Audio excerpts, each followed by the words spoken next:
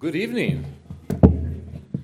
So I preach the least out of our pastors here, but for some reason the Lord lands me on the most momentous occasions. I preached the last sermon at our previous building. I preached the first sermon here, and then I preach our first Sunday night sermon. So I'm definitely blessed to be here this evening with you all. I know probably some of you haven't seen me in a while because I haven't been able to make Sunday services because of work, but hopefully, Lord willing, that changes in the near future. But tonight I'll be preaching from the Gospel of John, chapter 17, verses 1 through 5. And the sermon title tonight is Eternal Life is Knowing God and Christ. So if you would, please turn with me to chapter John 17, 1 through 5. And if you can stand, please do so, and we will read God's Word together. But before I read this, I just want to say what Pastor Steve said when he said about this sermon transforming your lives. Now, I think about that, and part of me thinks, wow, what a standard to set. But then I say, wait a minute, no. Praise God. He's the one that transforms our lives through His Word, and that's what ultimately we all seek from Him tonight. So let us read John chapter 7, verses 1 through 5. Jesus spoke these things, looked up to heaven and said, Father, the hour has come. Glorify your Son so that the Son may glorify you, since you have given him authority over all flesh, so that he may give eternal life to everyone you have given him. This is eternal life, that they may know you, the only true God, and the one you have sent, Jesus Christ. I have glorified you on the earth by completing the work you have given me to do. Now, Father, glorify me in your presence with the glory I had with you before the world existed. Let us pray one more time. Father in heaven, we thank you so much for this time to come together, to worship you, to give you all the praise, to hear from your word, Lord, to be guided by your Spirit in this time. We pray, Lord, as Pastor Steve mentioned, that you would transform us, that what everybody hears is your truth, which Christ says in this prayer to sanctify us by, that your word is truth, that you sanctify us by your word. So, Lord, we thank you for your word, and may you sanctify us this evening. In Jesus' name we pray, amen. You may be seated. So with Christmas having passed a few weeks back, the celebration of the birth of our Lord, it should still be on our minds. As we were driving here this evening, we saw people having lights up on their house still. Just can't let it go. But hey, it's a reminder about Christ. He came for a reason. He came to earth on mission from the Father. He came for a specific hour, an hour of darkness, but also of glory. Our context this evening is what's called the high priestly prayer. This prayer comes on the heels of the Christian tradition referred to as the Last Supper. The Last Supper is where Jesus gives his farewell discourse, which we find in John chapter 13 through chapter 17, and he finishes it there. This is a special event. This is for the 12, for Jesus' closest disciples, this one last meal with them before he is handed over to the Roman soldiers. The evening when we know of Judas betrays our beloved Jesus, and then he's crucified on the following day. So tonight, the central point of this passage is that eternal life is found only in God through Christ. Very simple. Now, interestingly, when I was studying for the sermon tonight, when we look at the structure of John 17, 1 through 5, there is a pattern of thought identifiable. Well, I saw it. I didn't see any commentaries, but I saw it, and I thought it was kind of interesting. But we call it a chiasm or a chiasm, and some of you may have heard of it, some of you may have not. But a chiasm is a literary device in which a sequence of ideas is presented and then repeated in the reverse order. The result is a mirror effect as the ideas are reflected back in the passage. It is a very helpful way of identifying a key point the author wants us to see. And we'll look at this together, and I've arranged the passages in this kind of form, and I'll explain it as I go through it. So again, verse 1, Jesus spoke these things, looked up to heaven and said, Father, the hour has come, glorify your Son so that the Son may glorify you. And that's going to mirror verse 5. And then 2 mirrors verse 4, and then 3 is the center point of the passage. So on slide 5, here's the key point of point A. The Son seeks glorification from the Father so he can glorify him. On the A at the bottom, with a little comma above it, or apostrophe, it's the same idea. The Son seeks to be glorified in the presence of his Father that he had before the world existed. So those two passages, they mirror each other. They point the idea back to the center of the text. And then in point B, which is verse 2, the Son has completed the Father's work of giving eternal life to everyone given to him. And what is in the B below that? The Son has glorified the Father in completing the work he was given. And then point C, the center of the text tonight. Eternal life is knowing the only true God and his Christ. So because those points mirror each other, I'm going to be preaching through verses 1 through 3 specifically, but I will give the interpretation on verses 4 and 5 within the sermon. So verse 1, Jesus spoke these things, looked up to heaven and said, Father, the hour has come. Glorify your Son, so that the Son may glorify you. As I said, this was the end of the farewell discourse that Jesus was giving to his disciples. In John 13:1, at the beginning of it, John writes, Jesus knew his hour had come to depart from this world to the Father. And that's what we read about right now. But what is this hour he's talking about? In this hour, we see glory and we see darkness transpire. In John 13:31-32, Judas' departure initiates the hour of darkness, setting in motion Jesus' arrest, trial, execution, and the hour of his glorification in which God will glorify the Son at once, the text says. But many more things happen in this hour. Yes, in the hour, the Son of Man is to be glorified. But Scripture says that this hour is to also be a dominion of darkness, when the Son of Man will be betrayed into the hands of sinners, and his disciples will scatter to their own homes, leaving Jesus all alone. And while his soul is troubled, Scripture says, because of the death he is to face, because of the cup that he is to drink, this is the purpose for which he came to this hour. For the Father to glorify his name in the judgment of the world when the ruler of this world will be cast out. And then Jesus concludes verse 1, as I've read, saying to the Father, glorify your Son, so that the Son may glorify you. So how must the Father glorify the Son so that the Son can glorify the Father?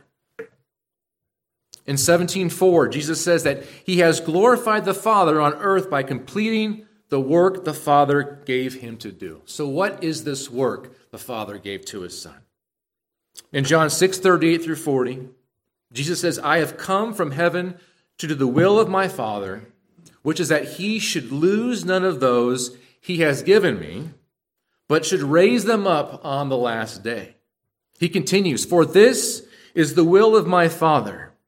Everyone who sees the Son and believes in him will have eternal life, and I will raise him up on the last day. Now we know that the last day isn't the death and resurrection of Christ. Rather, the event marks the eschatological completion of God's plan of redemption, which in one sense, is completed in Jesus' death, resurrection, and glorification as the first fruits, as Scripture talks about. But we need to look further into the work the Father gave the Son to complete. In John 17:6, Jesus says he has revealed the Father's name to the people he gave him from the world.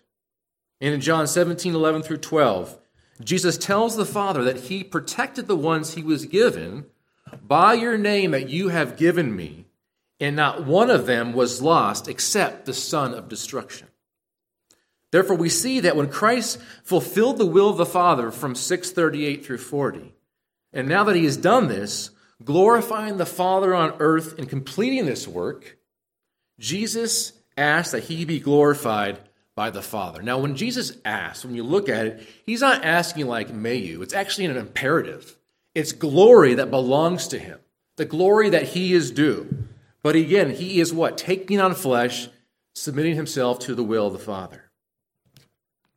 Now, John gives us a clue as to the Son's glorification from the Father in John 12, verse 16, where he notes that the disciples did not understand the things Jesus was talking about from the Old Testament that he was fulfilling. John writes, when Jesus was glorified, then they remembered that these things had been written about him. While Jesus says he has glorified the Father on earth in completing his work, he asked the Father to glorify him so that he may glorify the Father. So we have the Son glorifying the Father, then the Father glorifying the Son, and the Son glorifying the Father in the glorification of the Son. But we still have more to look at as to what this is. And verse 2 helps us get there. He says, since you, again, this is the Son speaking to the Father, since you have given him authority over all people, so that he may give eternal life to everyone you have given him. See, this passage establishes the ground for the Son asking that the Father glorifies him because the Father gave him authority over all people so that he may give eternal life to everyone the Father has given him. But why does the Father have to give his Son, who is God, authority over all people? In the Gospels, we see Jesus constantly remark that a certain event is supposed to happen so that the Scriptures might be fulfilled. And the installation of the Messiah as Lord and King of the earth is the central theme of the Old Testament, which God's people were waiting for. We see it as decreed in Psalm 2, 6 through 12. Well, the psalmist writes, I have installed my king on Zion, my holy mountain. I will declare the Lord's decree. He said to me, you are my son. Today I've become your father. Ask of me, and I will make the nations your inheritance and the ends of the earth your possession. You will break them with an iron scepter. You will shatter them like pottery. So now, kings, be wise. Receive instruction, you judges of the earth. Serve the Lord with reverential awe and rejoice with trembling. Pay homage to the Son, or he will be angry, and you will perish in your rebellion. For his anger may ignite at any moment. All who take refuge in him are happy. And the prophet Daniel spoke of the Messiah who would be given an everlasting dominion, glory, and a kingdom that would never be destroyed. In the book of Daniel, chapter 7, verse 14, he writes, he was given dominion and glory and a kingdom so that those of every people, nation, and language should serve him. His dominion is an everlasting dominion that will not pass away, and his kingdom is one that will not be destroyed. Christ is the fulfillment of Daniel's vision and has been given all things from the Father, all authority in heaven and on earth. The Christ came as promised, as a descendant from David according to the flesh. And in his resurrection and exaltation, Paul writes, he was appointed to be the powerful Son of God according to the Spirit of holiness. And the Son of God is at the right hand of the Father, and he will reign until he puts all enemies under his feet. And once he does that, he will then hand the kingdom back over to the Father, subjecting himself as proper and fitting for a man, for an obedient man, to the one who subjected everything to him, so that God may be all in all. So the Father handing it over to the Son glorifying the Father in the work, and then handing it back to the Father so the Father can do what? Glorify the Son. The handing over the kingdom back to the Father marks the end of the incarnate Son's mediating messianic reign, the last Adam's final conclusive act of obedience.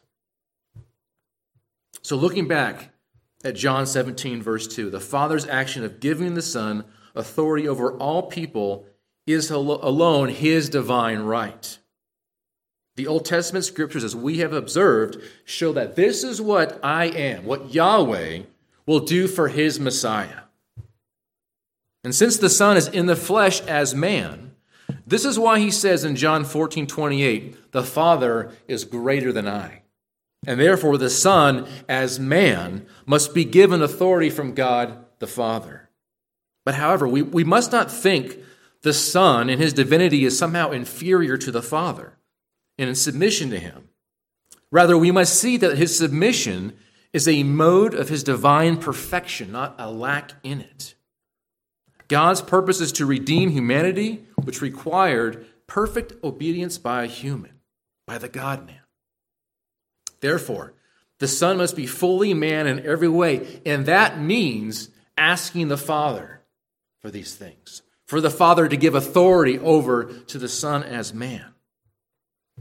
And so therefore, in verse 2, the Father, as the cause and origin of all things, grants, the word is grants everyone to the Son, so the Son may give eternal life to the everyone the Father has given to him.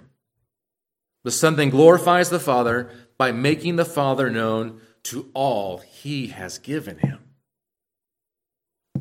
Augustine, commenting on this passage, writes, "If then the Son glorifies you," speaking to the Father, "in this way, as you have given him power over all flesh, and you have so given that he may give eternal life to all you have given him, and this is eternal life, that they may know you, therefore the Son glorifies you in such a way that he may make you known to all whom you have given him." And what is the glorification of the Son that Jesus is speaking about? Well, we see this in Acts 2:33 and 13 through 15, where Peter says the Son has been exalted to the right hand of God, having glorified his servant Jesus and raising him from the dead. And Philippians 2:5 through 11 is the classic text on where we see the Son glorifying the Father and the Father glorifying the Son. I'm going to read it for you. Philippians 2:5 through 11. Paul writes, "Adopt the same attitude as that of Christ Jesus, who, existing in the form of God, did not consider equality with God as something to be exploited. Instead, he emptied himself by assuming the form of a servant, taking on the likeness of humanity. And when he had come as a man, he humbled himself by becoming obedient to the point of death, even death on a cross. For this reason, God highly exalted him and gave him the name that is above every name," right? There's the Son, there's the Father glorifying the Son. "So that at the name of Jesus, every knee will bow in heaven and on earth and under the earth." So it's the name given to Jesus, which is the name of the Father, which is Yahweh. So at the name of Jesus, every knee will bow. And every tongue will confess that Jesus Christ is Lord, to the glory of God the Father. So the Father glorifies the Son, and the Son glorifies the Father through all those calling upon the name of the Son. The name God gave to the Son is the very name by which the Son protected the ones the Father gave to him, as we saw in John 17:11 through 12. So that they may be one with the Son and the Father, as the Son and the Father are one. And I've already said this, but we should all know this. What is his name? It's Yahweh. It's I am, the only true living God. And in raising up the Son from the dead, the power of God demonstrated in the resurrection reveals the glory of God, in that the Son, existing in the form of God, took on flesh and humbled himself in his obedience to God to the point of death on a cross. So God raised him up. God exalted him. He gave him his name. And they are bowing and confessing God as Lord, all to the glory of God the Father. But here's another question. How does this bring glory to the Father? This is what we see. We see the Son as a servant carries out the Father's activity, not as a servant of someone else's activity, but as the wisdom and power of God the Father. What do we see throughout John's gospel and the other gospels? We see a man that nobody knew about for 30 years comes out of nowhere doing the works that only God can do, so that the people would believe that he is from the Father. See, the Father is glorified when one realizes from the Son's works who his Father is, and the Father glorifies the Son in return when one receives the Son because of the Father's works. Jesus says in John 5:22-23, he says, "The Father, in fact, judges no one, but has given all judgment to the Son, so that all people may honor the Son just as they honor the Father. Anyone who does not honor the Son does not honor the Father who sent him."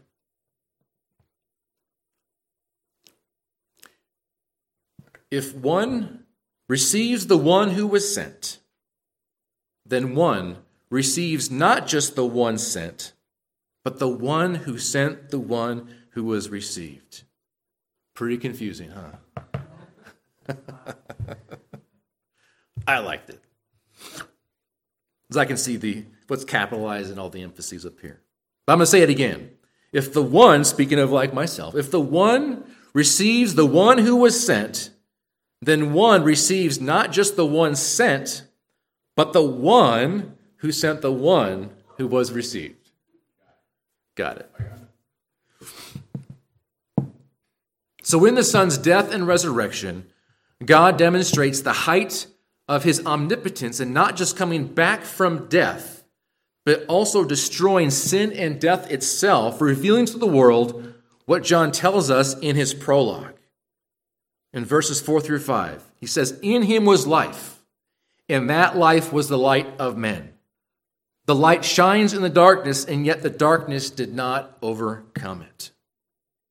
So what do we see? We see that the crucified Son simply is the glory of God. The crucified Son simply is the glory of God. In verse 3, John writes, "This is eternal life, that they may know you, the only true God, and the one you have sent, Jesus Christ." I opened this sermon explaining that the key idea in these passages, or in the text today, in the sermon today, is that eternal life is knowing God, which comes through knowing Christ. God's purpose to make himself known is in the person of Christ. It is not a mere human who God adopted as his messenger. Rather, it is the mode of the existence that the Word came, who we read in the beginning, was with God and was God. And this one took on flesh. In the person of Jesus Christ, God reveals God. Knowing God only comes through knowing Christ. And that might sound redundant, but when you read the Gospel of John, it's the constant theme of the gospel, of believing, of knowing God. That's the point. That's the point of what we do, is we want to know God. In this passage, grammatically speaking, knowing the one true God and the one he has sent are what we call coordinating statements. They're coordinating statements, which means they are equal. The little word "and" in the middle determines that relationship. I had more to it, but Mindy told me to take it out.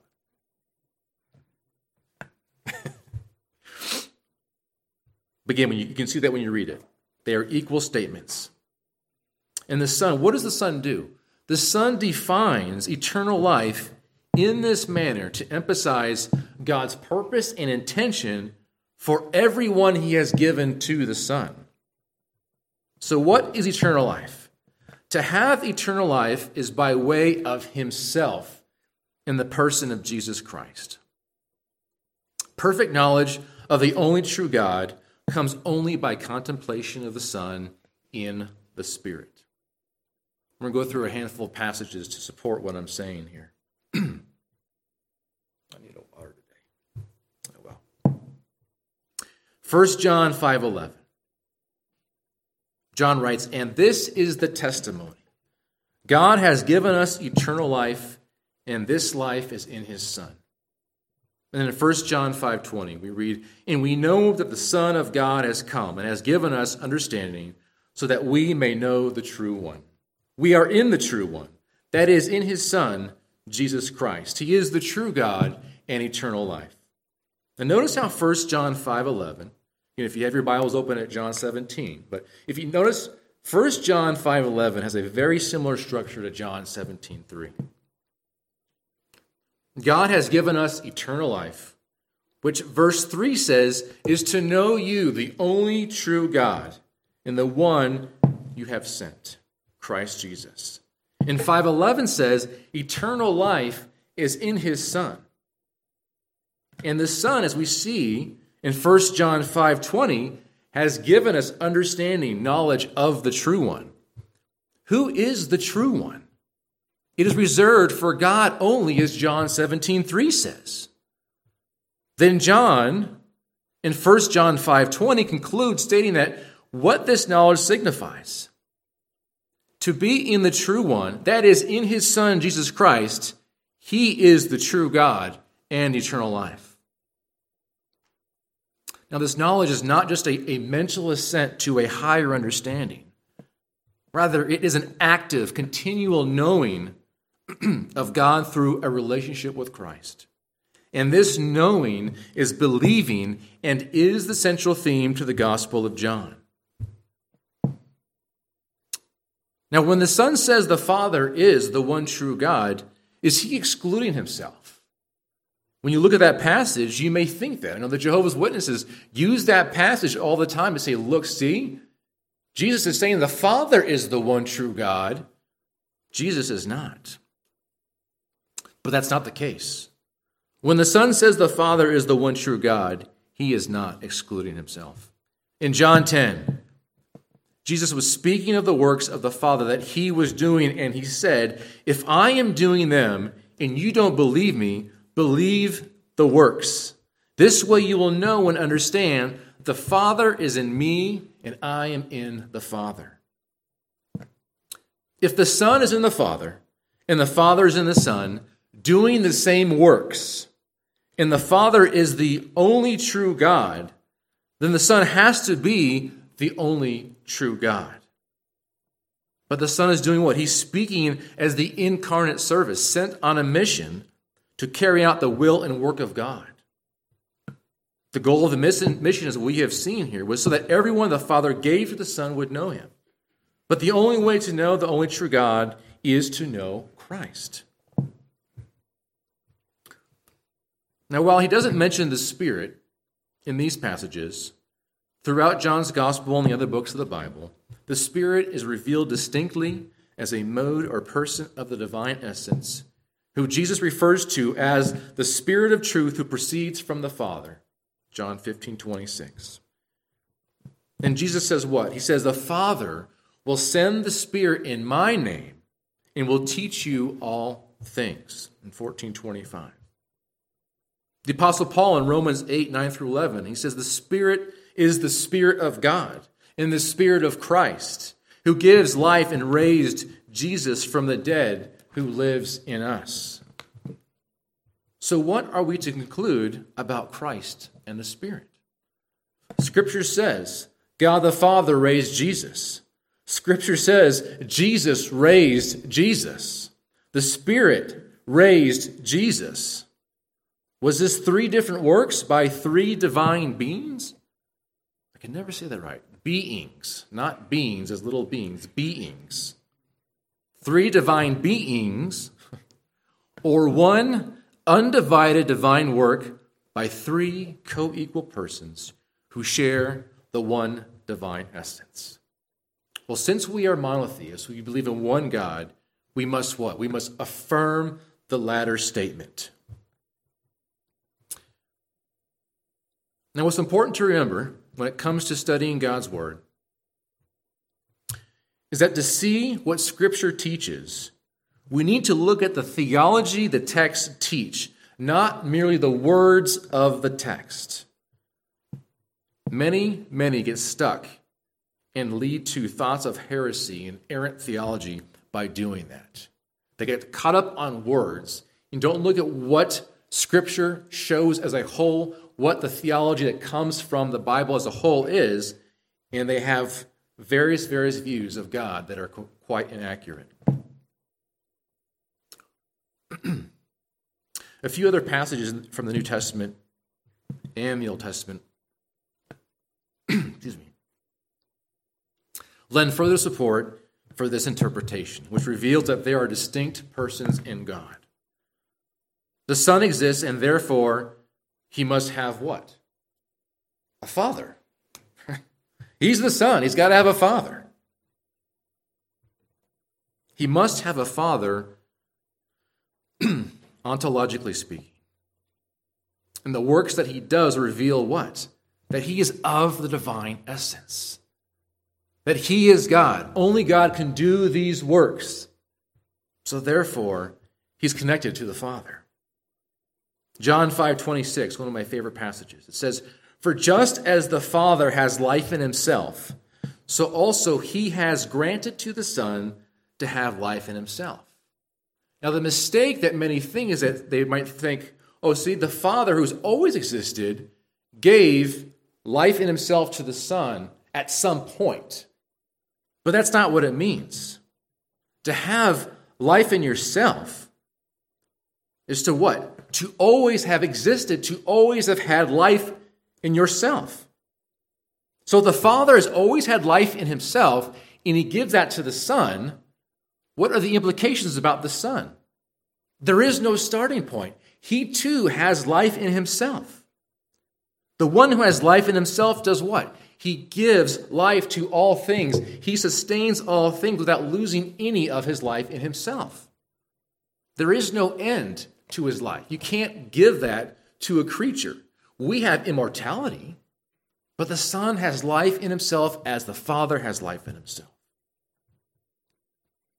2 Corinthians 4:6, Paul says, "For God who said, 'Let light shine out of darkness,' has shone in our hearts to give the light of the knowledge of God's glory in the face of Jesus Christ."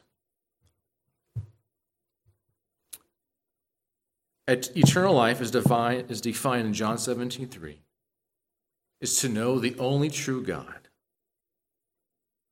What else does Scripture say about God? No one can see God and live. It's in Exodus 33:20. So one can only see God in the face of Jesus Christ, who has shined the glory of God into our hearts. 3 more passages for you. Isaiah 42:8. The prophet writes, God speaking through the prophet, "I am the Lord, that is my name, and I will not give my glory to another or my praise to idols." In John 17:22, Jesus says, "I have given them the glory you have given me, so that they may be one as we are one." And 2 verses later, he says also, "Father, I want those you have given me to be with me where I am, so that they will see my glory, which you have given me because you loved me before the foundation of the world." If God will not give his glory to any other, but he gives it to Jesus, and he has given it to him before the world's foundation, what does that say about Jesus? Again, the texts force us to these conclusions. The text itself put us in a corner to say, okay, we see these things that belong to God alone, but now we are seeing them being attributed to a creature, a person, a spirit. But we know that God is not a creature, and that God is one. So what conclusions do we draw? If we think there's more than one God, then the Gospel of John, the writer of the Gospel of John, is a heretic. The very first words he says are heresy. But because we believe that God's word is inspired, and it's from him, it's for his people, it is clear in everything it teaches, and it's consistent in everything that it teaches. And God is what? God is one. As I said, I am, Yahweh will not give his glory to another.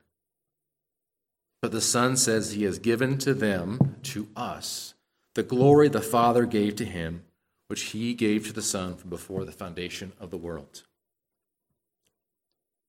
Again, there wasn't a point in time when the Father gave glory to his Son, which is why he says it was from before the foundation of the world. What Jesus is doing here, what the Son is doing in these passages, he's expressing a divine glory of love between the Father and the Son that has always existed. The Son is speaking in temporal or creaturely language to express an eternal reality of the triune relationships. We determine this based on the other passages already discussed.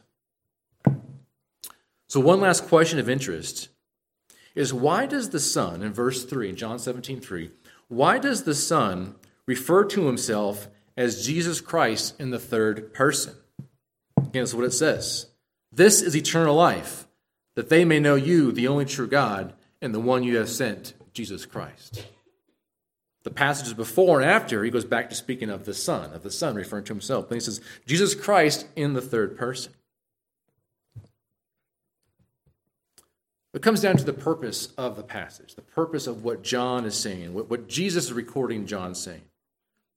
So his purpose and also Jesus' purpose is not to focus on making a distinction between Jesus Christ and the one true God. Rather, he's defining what eternal life is. Eternal life has two components to it, but they are actually the same thing, as I mentioned earlier. So eternal life, meaning there is no other way to eternal life, is what? Number one, to know you, God, the only true God, and number two, Jesus Christ, who he has sent. In order to have eternal life, one must know the Father and the Son. And church, if Jesus was just a mere creature, why would eternal life depend on knowing him? Think about that. In that eternal life statement, it's the one true God and Jesus Christ. They are equal in that statement. If he's a mere creature, a prophet, an angelic being, why would eternal life depend upon just a creature?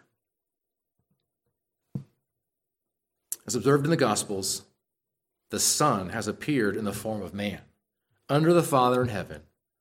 Thus he, the Son, ascribes power, honor, and glory to his Father, as man should. Since to man, he is the only true God. Do you see where I'm going with that? As the Father of Jesus Christ, he is the only true God in the context of John chapter 17. But this oneness of truth can only be found in the humbled, crucified Christ, where the divine majesty displays itself. This man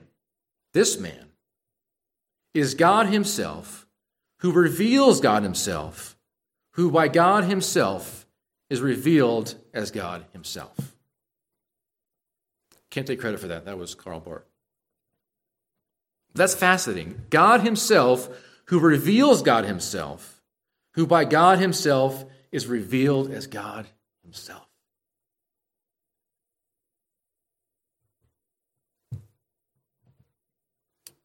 In John 17:5, the Son is expressing that he has completed his work by revealing the Father to those whom the Father gave to him, and therefore wants to be glorified as God in the presence of his Father, just as he had before the world was.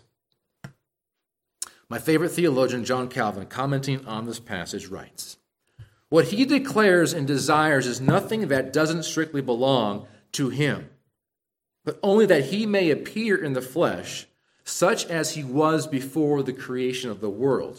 Or, to speak more plainly, that the divine majesty which he had always possessed may now be illustriously displayed in the person of the mediator and in the human flesh with which he was clothed." The glory that the Son wants to have in the presence of his Father, he wants his sheep to have as well. Toward the end of his prayer in John 17:24, the Son says, "Father, I want those you have given me to be with me where I am, so that they will see my glory, which you have given me because you loved me before the world's foundation. The glory of divine love the Father has for the Son wants us to share in it. It doesn't get any better than that. And Jesus says that he will continue to make his Father's name known to them, so that the love you have loved me with may be in them, and I may be in them.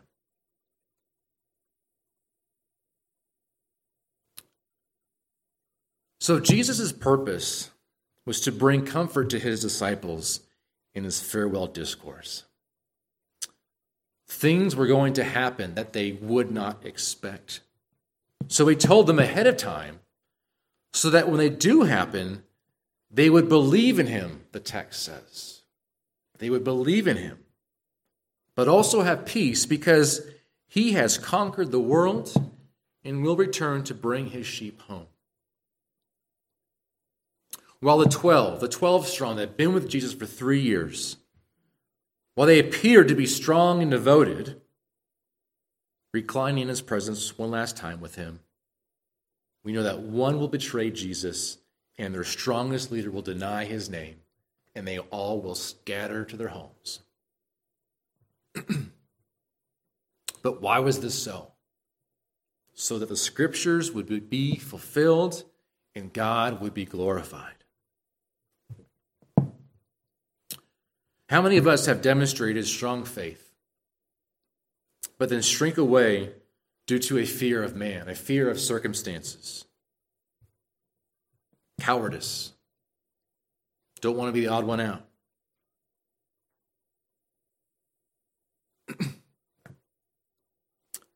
How many of us have shrunk away because we see things going on in the world and it concerns us, it shakes us? We see things maybe getting worse and worse. We see it all over the place. But hear what Paul says to Timothy. In his second letter, Tim, chapter 3, verse 1 through 5. Paul says, "But know this, hard times will come in the last days. For people will be lovers of self, lovers of money, boastful, proud, demeaning, disobedient to parents, ungrateful, unholy, unloving, irreconcilable, slanderers, without self-control, brutal, without love for what is good, traitors, reckless, conceited, lovers of pleasure rather than lovers of God, holding to the form of godliness but denying its power." Avoid these people. Where are these people? They're in the church.